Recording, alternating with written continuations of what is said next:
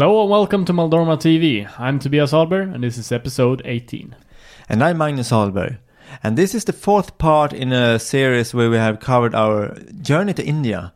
And in the first 3 episodes we talked about when we were in the area around Nainital, in the Himalayan mountains, where we visited ashrams of Neem Baba, Sombari Baba and Harikam Baba. Yes, and in this episode we're going to talk about our visit to Rishikesh and some surrounding areas, and also to Dharamsala, the home of the Dalai Lama. For those of you who have listened to the first 3 parts, you might have noticed that we had quite powerful spiritual experience over there, especially in the Neem Baba ashram and Harikam Baba ashram. And we felt really strongly connected to spirituality and was in an amazing spiritual mood, so to speak, when we left Nainital. And we're really looking forward to Rishikesh, where we were looking forward to see what would happen there. Yeah, and I hadn't read that much about Rishikesh in now how it is in modern times. Yeah. I've heard of Rishikesh from reading the autobiography by Sri M, where he talks about Rishikesh, and it's really romantically written. Yeah. So I had quite high expectations when I was going there. Yeah, and it's a spiritual center and have been for a long time. And we had also received a lot of synchronicities that we should visit the Divine Life Society in Rishikesh. So we were quite excited to go to Rishikesh and, as I said, continue our journey, and hopefully it will be even better than Nainital, which had been blown away by the first week in India. Yeah, it had been an amazing week, so our expectations were sky high. So I think when we arrived to Rishikesh, we came to another reality than we had expected. Yeah, it was a place full of tourism. It was full exploited. It didn't feel spiritual at all when we came there, and I was actually quite disappointed the first days that it was nothing like I expected. I didn't. Yeah, it was only tourism and bunch of stuff that felt shallow, and they didn't have that genuine feeling to it. Yeah, basically. The most of the things that you will find in Rishikesh is the yoga retreats and the yoga courses where you can learn yoga. And when you think of the word yoga, I mean, in the Western world, you think about the postures that you do. It's more of a physical exercise than going deep within. So, but going to India, I thought that yoga was going to be something else. It was going to be the real yoga, if you will, where you go, where the goal is to find the truth within. So when I arrived to Rishikesh, I was a bit surprised that all you could find and all you could see there was these yoga retreats where they focus only on the physical yoga. And a bunch of fake sadhus that are pretty much hidden beggars and junkies that are they dress like sadhus just to get money, and you could really feel that they're trying to rip you off and things like that. So I didn't see the Rishikesh that I was expecting, and it made me really disappointed. It was something else entirely. Yeah, it felt like it was on many levels trying to take advantage of all the tourism there. To make sure all the tourists empty their pockets and they get paid. That's in our honest opinion what it felt like when we came there, the first impression at least. That was the first impression, and I kind of went into a mode where I felt really disappointed. I mean, deeply, and didn't know what to do next, and my only hope in this town was the Divine Life Society, basically. And I think we headed over there quite soon.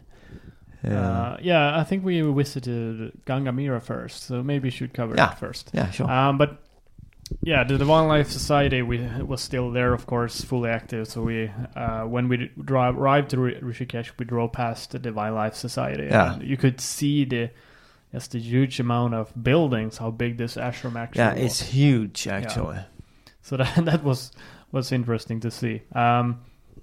But as you said earlier, when I arrived to Rishikesh, I was also really disappointed, and because we had such amazing experiences in Nainital, thought that would continue, and then you come to Rishikesh, it's exploited, it's a lot of tourists over there, so I felt exactly the same thing, and for me, I thought, well, okay, what I'm going to do here for a full week, or something like that. But I think the first night when we went out, we found this flyer where Gangamira, who's was the wife of Papaji.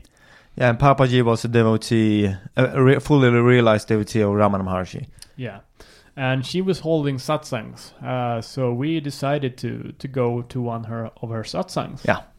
I think this was the second or third day in Rishikesh. Yeah.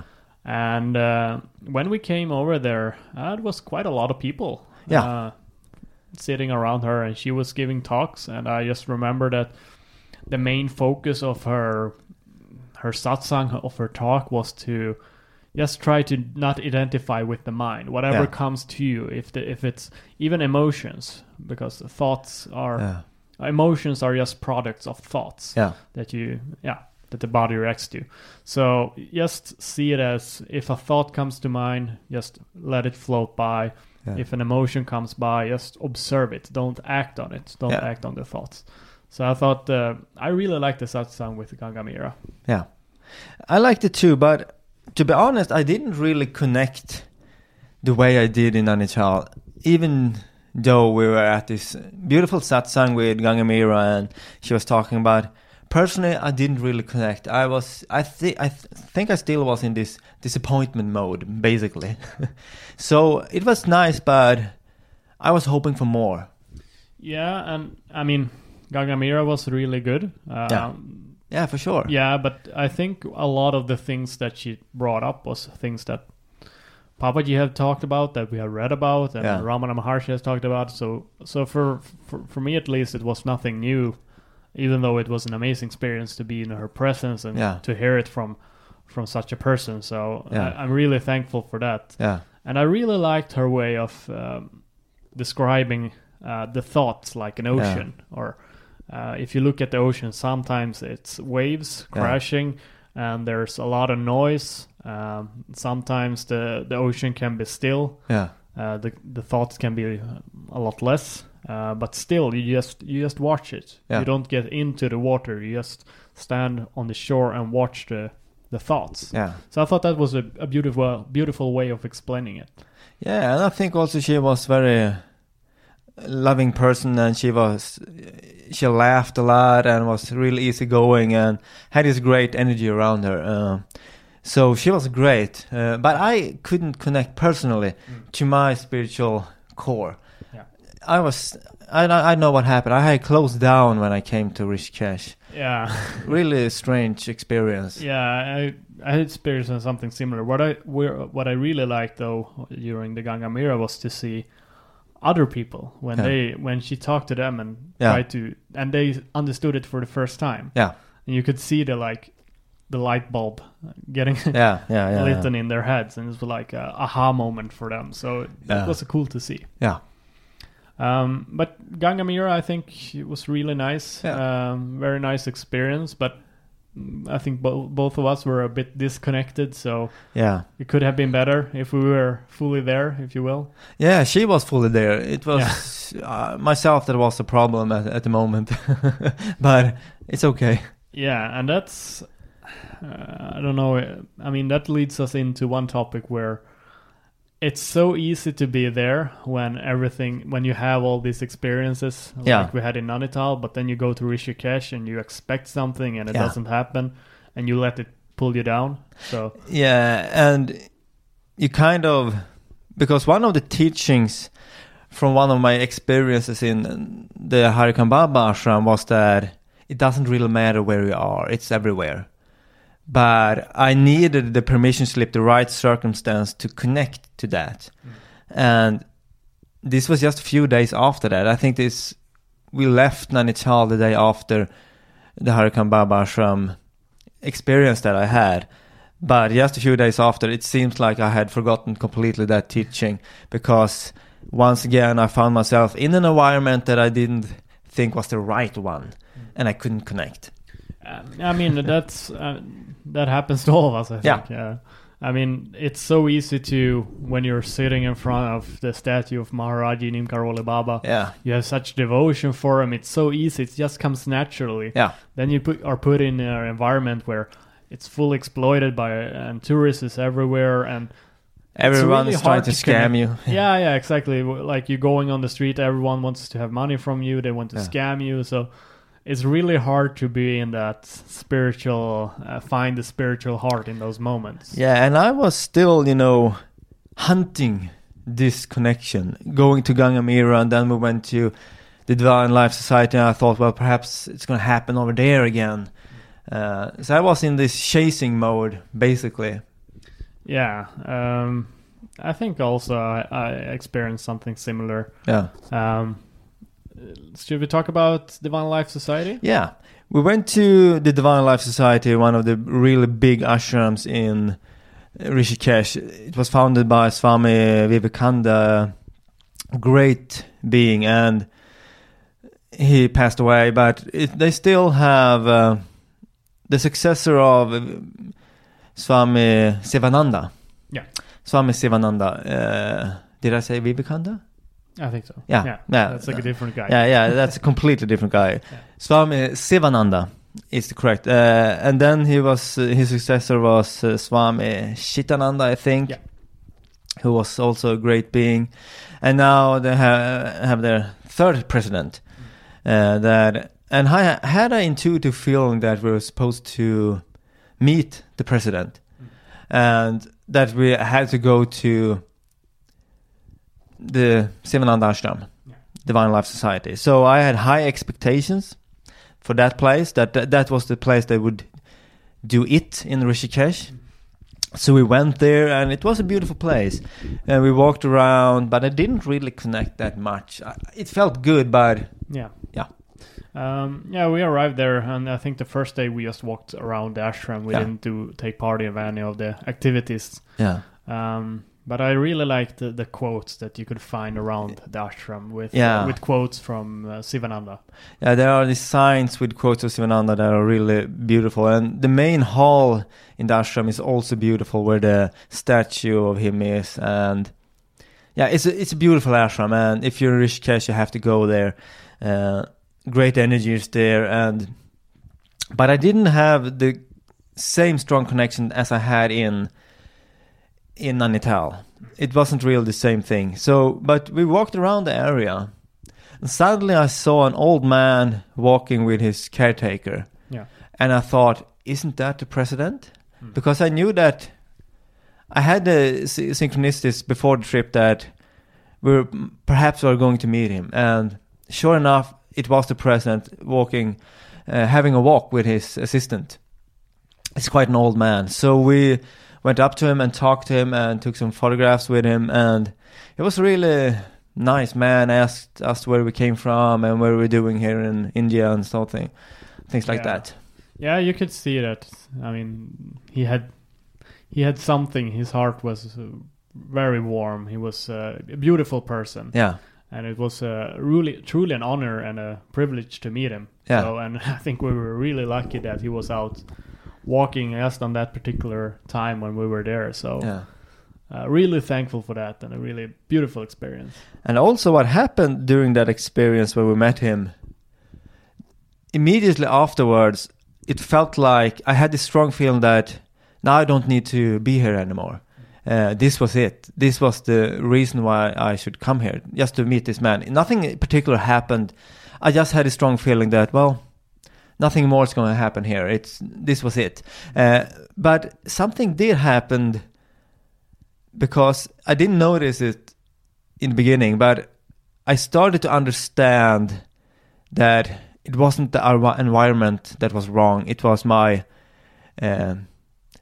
state of being. Yeah, my own state of being, how I looked at Rishikesh. And this shifted after Divine Life Society, because I didn't have a spiritual experience there.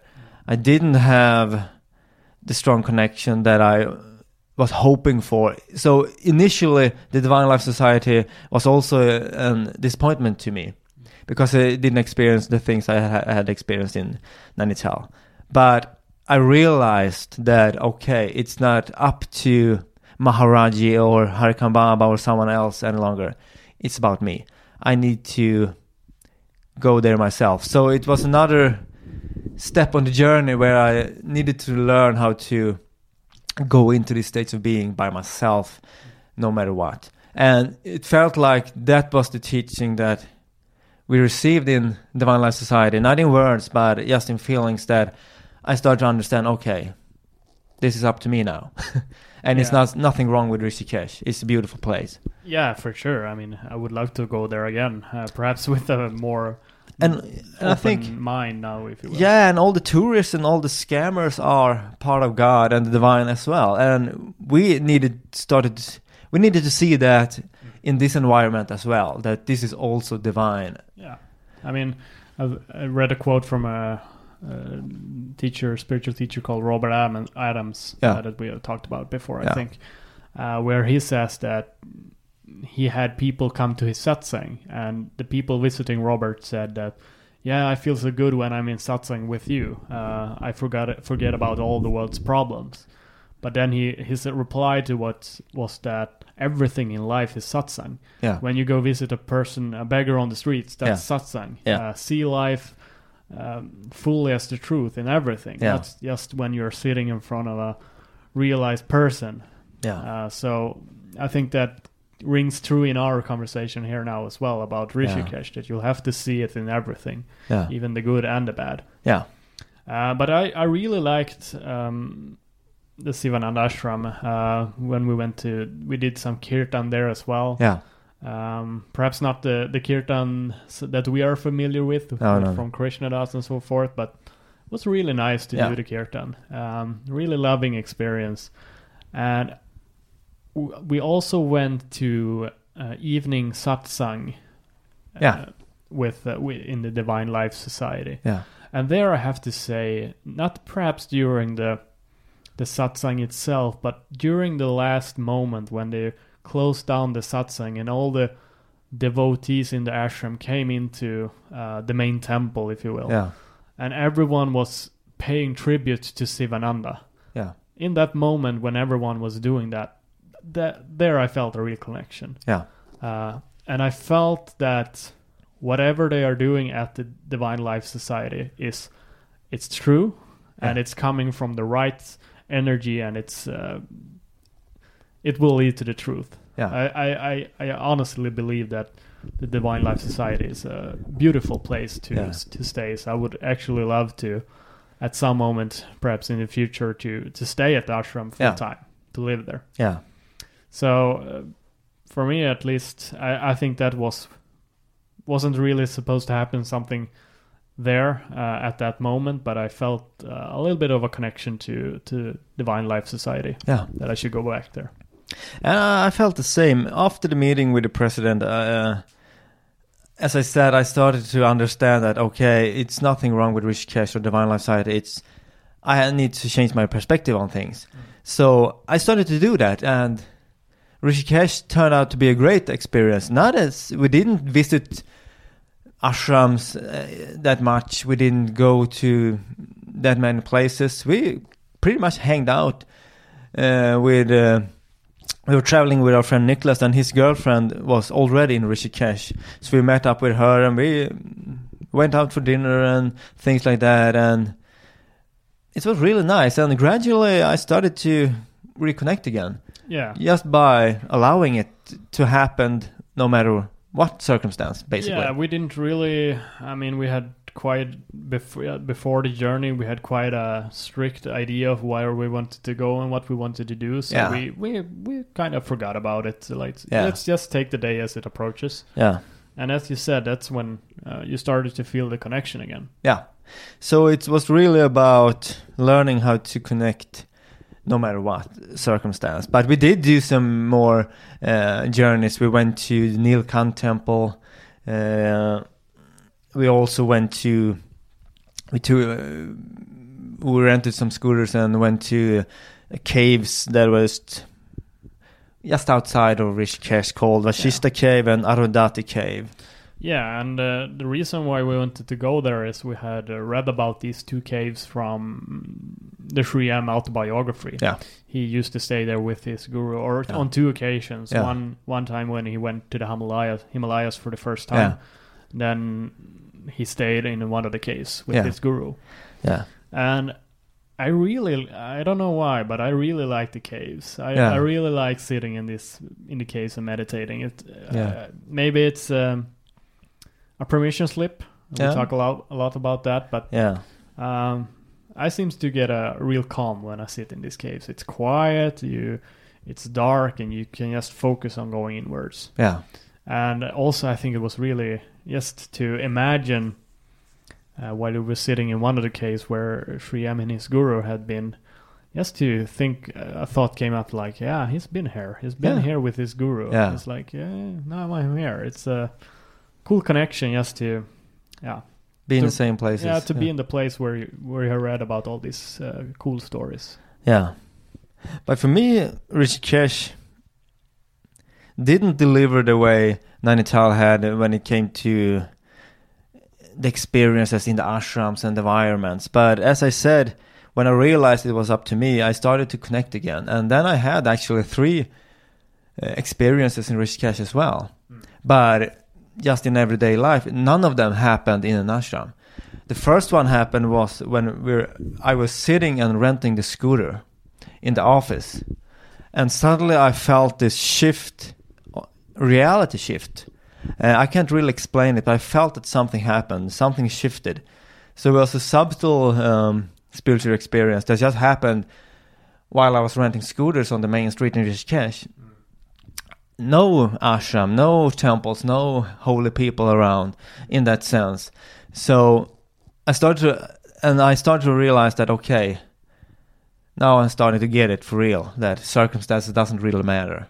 It's just permission slips, as we talked about in the previous episode. And then the second experience was when I was out walking by myself on the Lakshman Jula Bridge. I came into this high state of being that resembled the one that I had in Neem Karol Baba Ashram, Kanchidham, where I just went into this really happy state of mind and just walking around on clouds, basically. Feeling quite high in a way. And then the last experience was when we were in a restaurant eating a meal in the evening. I think it was perhaps the last day or something like that. We were all 4 of us, and suddenly I had this experience that everything was an illusion. That it felt, my experience felt unreal. That it was just beingness condensed into form, basically. Yeah, it's interesting you bring it up because I had it at the same dinner, the same experience. Actually, it's I don't know how to explain it, but you just look around and you look at everything. You just have this really strong intuitive feeling that like this, everything is made up. Yeah. It's not real. It's just an illusion. Yeah. It's like you're looking at a painting, and the only thing that's actually real is the self. There's all this walking around, all this, the world, basically. It's just... Yeah, and when you have these experiences, I mean, I had the experience on psychedelics prior to this, but this was just sitting there eating dinner and then just see that everything is just beingness that takes the form of our experience. But it's really an extension of yourself. And it's really weird experience. It felt like I was in this bubble, basically, and it's not that it feels bad. It feels really good that everything is an illusion, because sometimes people feel that, well, is everything a dream? They feel depressed, but it's not that way. You connect to the true nature of things, basically, the divine nature of things. So all my experiences in Rishikesh was in everyday situations.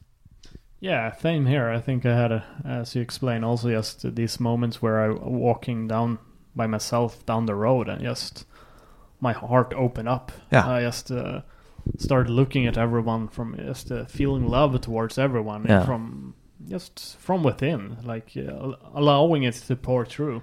Yeah, and I think that's the key word, allowing it, because we were allowing it in Nainital in the right circumstances, but then we closed down when it came to Rishikesh and saw all the tourists and exploitation, but we realized basically after a few days that we need to allow it everywhere. Yeah. And when we did that, things started to happen again, and we reconnected quite big time in a way. And I also remember one experience in Rishikesh. Our friend's girlfriend Elin, her yoga teacher and the priest held a ritual for us. A mukti, I don't remember what it was called.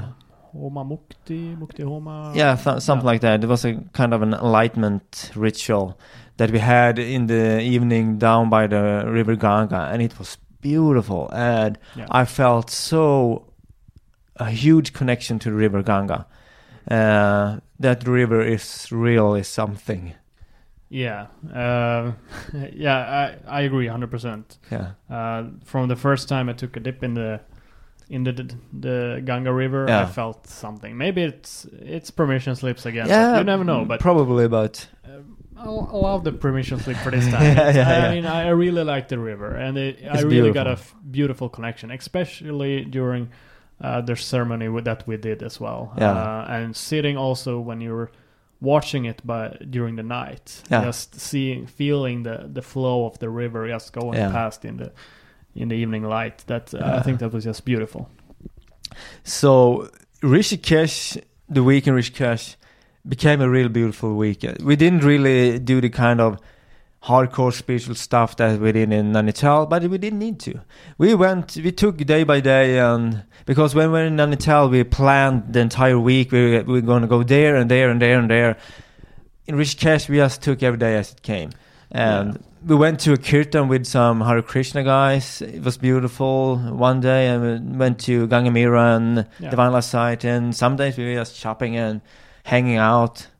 Yeah, I think the main lesson is, I mean, from the learning experience from Rishikesh, I mean, it's really easy to go and, okay, now I'm spiritual. Yeah. And then you go back to, now I'm not spiritual. Okay, now I sit and meditate. Now I'm being spiritual. Then you go back to being non-spiritual. Making everything spiritual. Yeah, making every moment in life a spiritual moment. Yeah. Because that's what it is. It's every moment. Life is the spirituality. The experience is the spirituality. It's not when you're sitting in the temple and connecting with Neem Karoli Baba. It's everything you do, and it's the thing that's important is that you allow it and you allow yourself to see it as well. Yeah, I think that was the main lesson from Rishikesh. Yeah, and it felt like Nainital was opening up, having the first experiences, and then Rishikesh was, integrating and understanding that it's everywhere. Yeah. So in a way, Rishikesh was a big time experience in a whole. Yeah. I think, should we leave Rishikesh for now and go? The last stop that we had on our journey was to Dharamsala. Oh, one interesting thing that I want to mention, that when we lived in Rishikesh, we lived neighbor to a temple of Deoria Baba, a beautiful temple, and then we left for Dharamsala, and then we lived neighbor to a Buddhist temple. So we were living next to temples, and I don't think it was a coincidence. No, but it happened spontaneously. We didn't really we want to live next to a temple. We just took it, and the same thing happened in Dharamsala. It was a hotel right next to a Buddhist temple, as you mentioned. So that was interesting in itself. Yeah. Dharamsala, the first impression from Dharamsala was it's similar to Rishikesh in one way, except it's more focused on Buddhism, of course. Yeah. But there's it's quieter in a way and more calm. Yeah. There's another mentality and to the Tibetan Buddhists than to the Indians. It's different. It's not better or worse in any way. It's different. But it's still a lot of things were the same. Yeah, and just as in Rishikesh, there was a lot of tourists over there as well. Yeah. And we didn't really have any plans of what we wanted to do. No. We knew about the Dalai Lama monastery, of course. Yeah, we went there. Yeah, so we went down there, and it's a beautiful place. Yeah, really beautiful place. Yeah, I really liked it. And it was also really interesting to see a lot of the Tibetan Buddhists were there doing their practice. So yeah. it was interesting to hear them do their prayers and their practice. Yeah. And also quite interesting to see that I don't want to say a lot, but some of the Buddhists were Westerners. Yeah. So that was also interesting to see that there's actually quite a few Westerners who go there and do the full-time practice as a Tibetan Buddhist. I think Buddhism has a stronger attraction to Westerners than Hinduism. In a way, it's more. I think it has to do with the gods. That Westerners tend to shy away from all the different kinds of gods in Hinduism. They don't realize that they are pretty much just symbols. Anyway, but a lot of Westerners in Dharamsala, and we went to the Dalai Lama temple. It was beautiful. We went also to the Gyoto monks temple monastery. Gyoto monastery, yeah. Also a very beautiful place. But Dharamsala, we pretty much like Rishikesh, we didn't have any plans. We just hanged out for a week, took day by day, and enjoyed life. Yeah, pretty much. That was pretty much it. Nothing too spectacular to talk about. I mean, every moment we were there, we just trying to enjoy the day as much. Yeah, day by day. I just want to mention briefly, because I think it's something that I read when walking into the monastery, the Dalai Lama monastery, that on some degree touched me. Was when I read about because it was a Panchen Lama. Mm-hmm. The Chinese government has kidnapped one of the Panchen Lama is right-hand man to the Dalai Lama, if you will. Okay. So they have kidnapped him the day after, or just a few days after he was assigned from the Dalai Lama. So the Chinese government has this young kid kidnapped for so many years now. They took him when he was a kid, basically. Yeah, 7-8 years old or something. Perhaps he's in his 20s now. I don't remember. Yeah, and he's still in captivity. So this is still ongoing. So I just want to put that into the podcast. Hopefully, make you aware of this, that it is still happening, and just to spread the word of the causes that the Tibetan Buddhism has to are working with, if you will. Yeah, they are suppressed people, and they're still refugees, not living in their own country, Tibet. So that's a big tragedy, and hopefully they will be able to return home one day. Yeah. So I don't know how much more we are supposed to talk about Dharamsala. Is there anything you want to mention more? Not really. Dharamsala was just, like integrating everything that we had learned during the first 2 weeks and just relax and land. Because it had been a really powerful journey, to say the least. I had my first strong spiritual experiences that didn't involve psychedelics.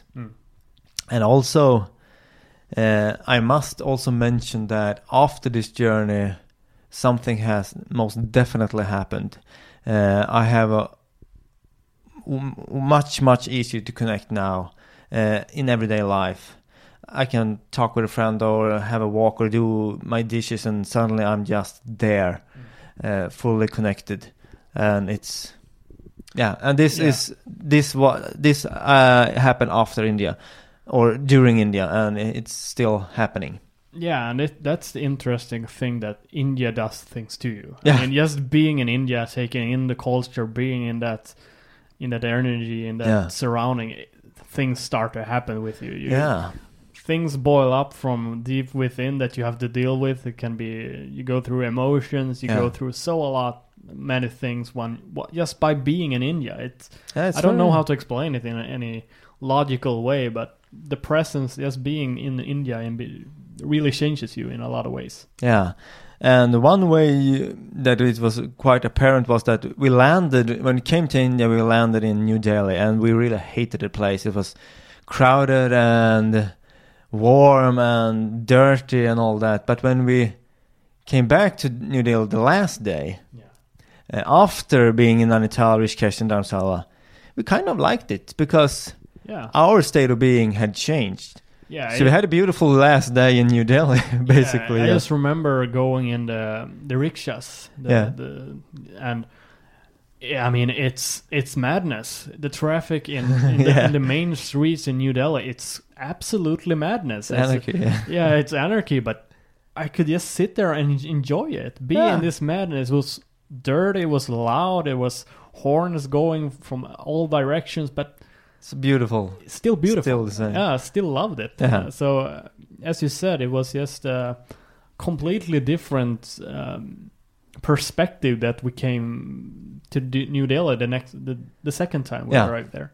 Yeah. So and we also got some beautiful instruments. We bought harmonium. Yeah, we went to the Bina music store and went some tabla drums and harmoniums. And that was also when we were. You have the bicycle rickshaws. Yeah. Going to Old Delhi. These narrow streets. And electrical cables hanging. It's just insane. I don't understand. Yeah. Yeah. But it's a different reality from what you're used to in the West. Yeah, for sure. In some way, it's so charming. There's something to it that's just so charming, and it is chaos that works, basically, and it's beautiful in a way. Yeah. I also want to mention that after India, I have noticed a big change in my meditations. When I meditate, I go way deeper than I was ever used to do before India. I don't know why. Something happened, and pretty much every time I meditate, it's a real deep experience. In contrary to before India. I think what has happened to me mainly is what I have noticed is that I'm not reacting as much as before to things that happen around me. And I'm also able to see the things happening around me is just a mirror of myself within. It's like if I'm going through a certain emotion, I can see that emotion playing out in the external world as well. And I'm fully aware of it on a different level than I was before. You're witnessing it. It still happens, but you're witnessing it. Yeah. And you will just allow it to play out. And it kind of gets weaker and weaker. And also I feel I had this instant when I saw the complete divinity in an everyday situation. And things like this happen at least on a weekly basis, if not an everyday basis, that I have small experiences, almost not every day, but quite frequently. And this is everything started to happen after India. So it was the best journey of my life. I mean, it's if I had to explain it in a sentence, I would say India has made me more conscious of what happens around me. Conscious to my meditation, conscious to my. What I did when I came home is I also went on a fast. Yeah. And that really helped as well. It was just interesting to see how much, maybe I'm going off topic here, but how much I became aware of what happens in the body. Yeah. How much just being without food, how much that is mental. Just being more conscious to everything in my mind and in my body. So that was India changes you in a way. Yeah. Well, basically the big lesson was that we had to go to India to realize that we don't need India to be connected. But but sometimes you need to do it just to understand it, and that's you need the permission slip in theory, but there's a really big advantage of going there. If you have if you have the pull and the desire to go to India, you should most definitely go there. And we will return, even though we learned that we can stay connected at home as well. I want to go there again because it's beautiful and it's wonderful, and why not? Yeah, why not? I mean, what we're looking for, that's something within, and that's available all within us, and at every location at every given time. So it's just a matter of allowing it. So, do we have anything additional to bring up from our journey? I think that's it, basically. Yeah. So, really thankful that you have listened to this 4-parter where we have covered our journey to India. Yeah. We'll be sure to try to do more episodes in the future on different subjects. Yeah. We'll see what we end up with.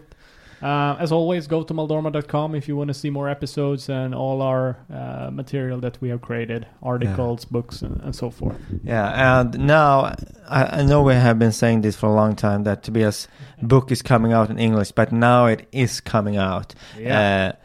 Within actually 1 or 2 months, it will be available to buy on Amazon. For real this time. For real. It's pretty much finished. Yeah. And also on our website, you will find our other books and all the stuff that we put out there. So, thank you for listening. Yeah, be sure to check it out. Thank you very much. Bye. Bye-bye.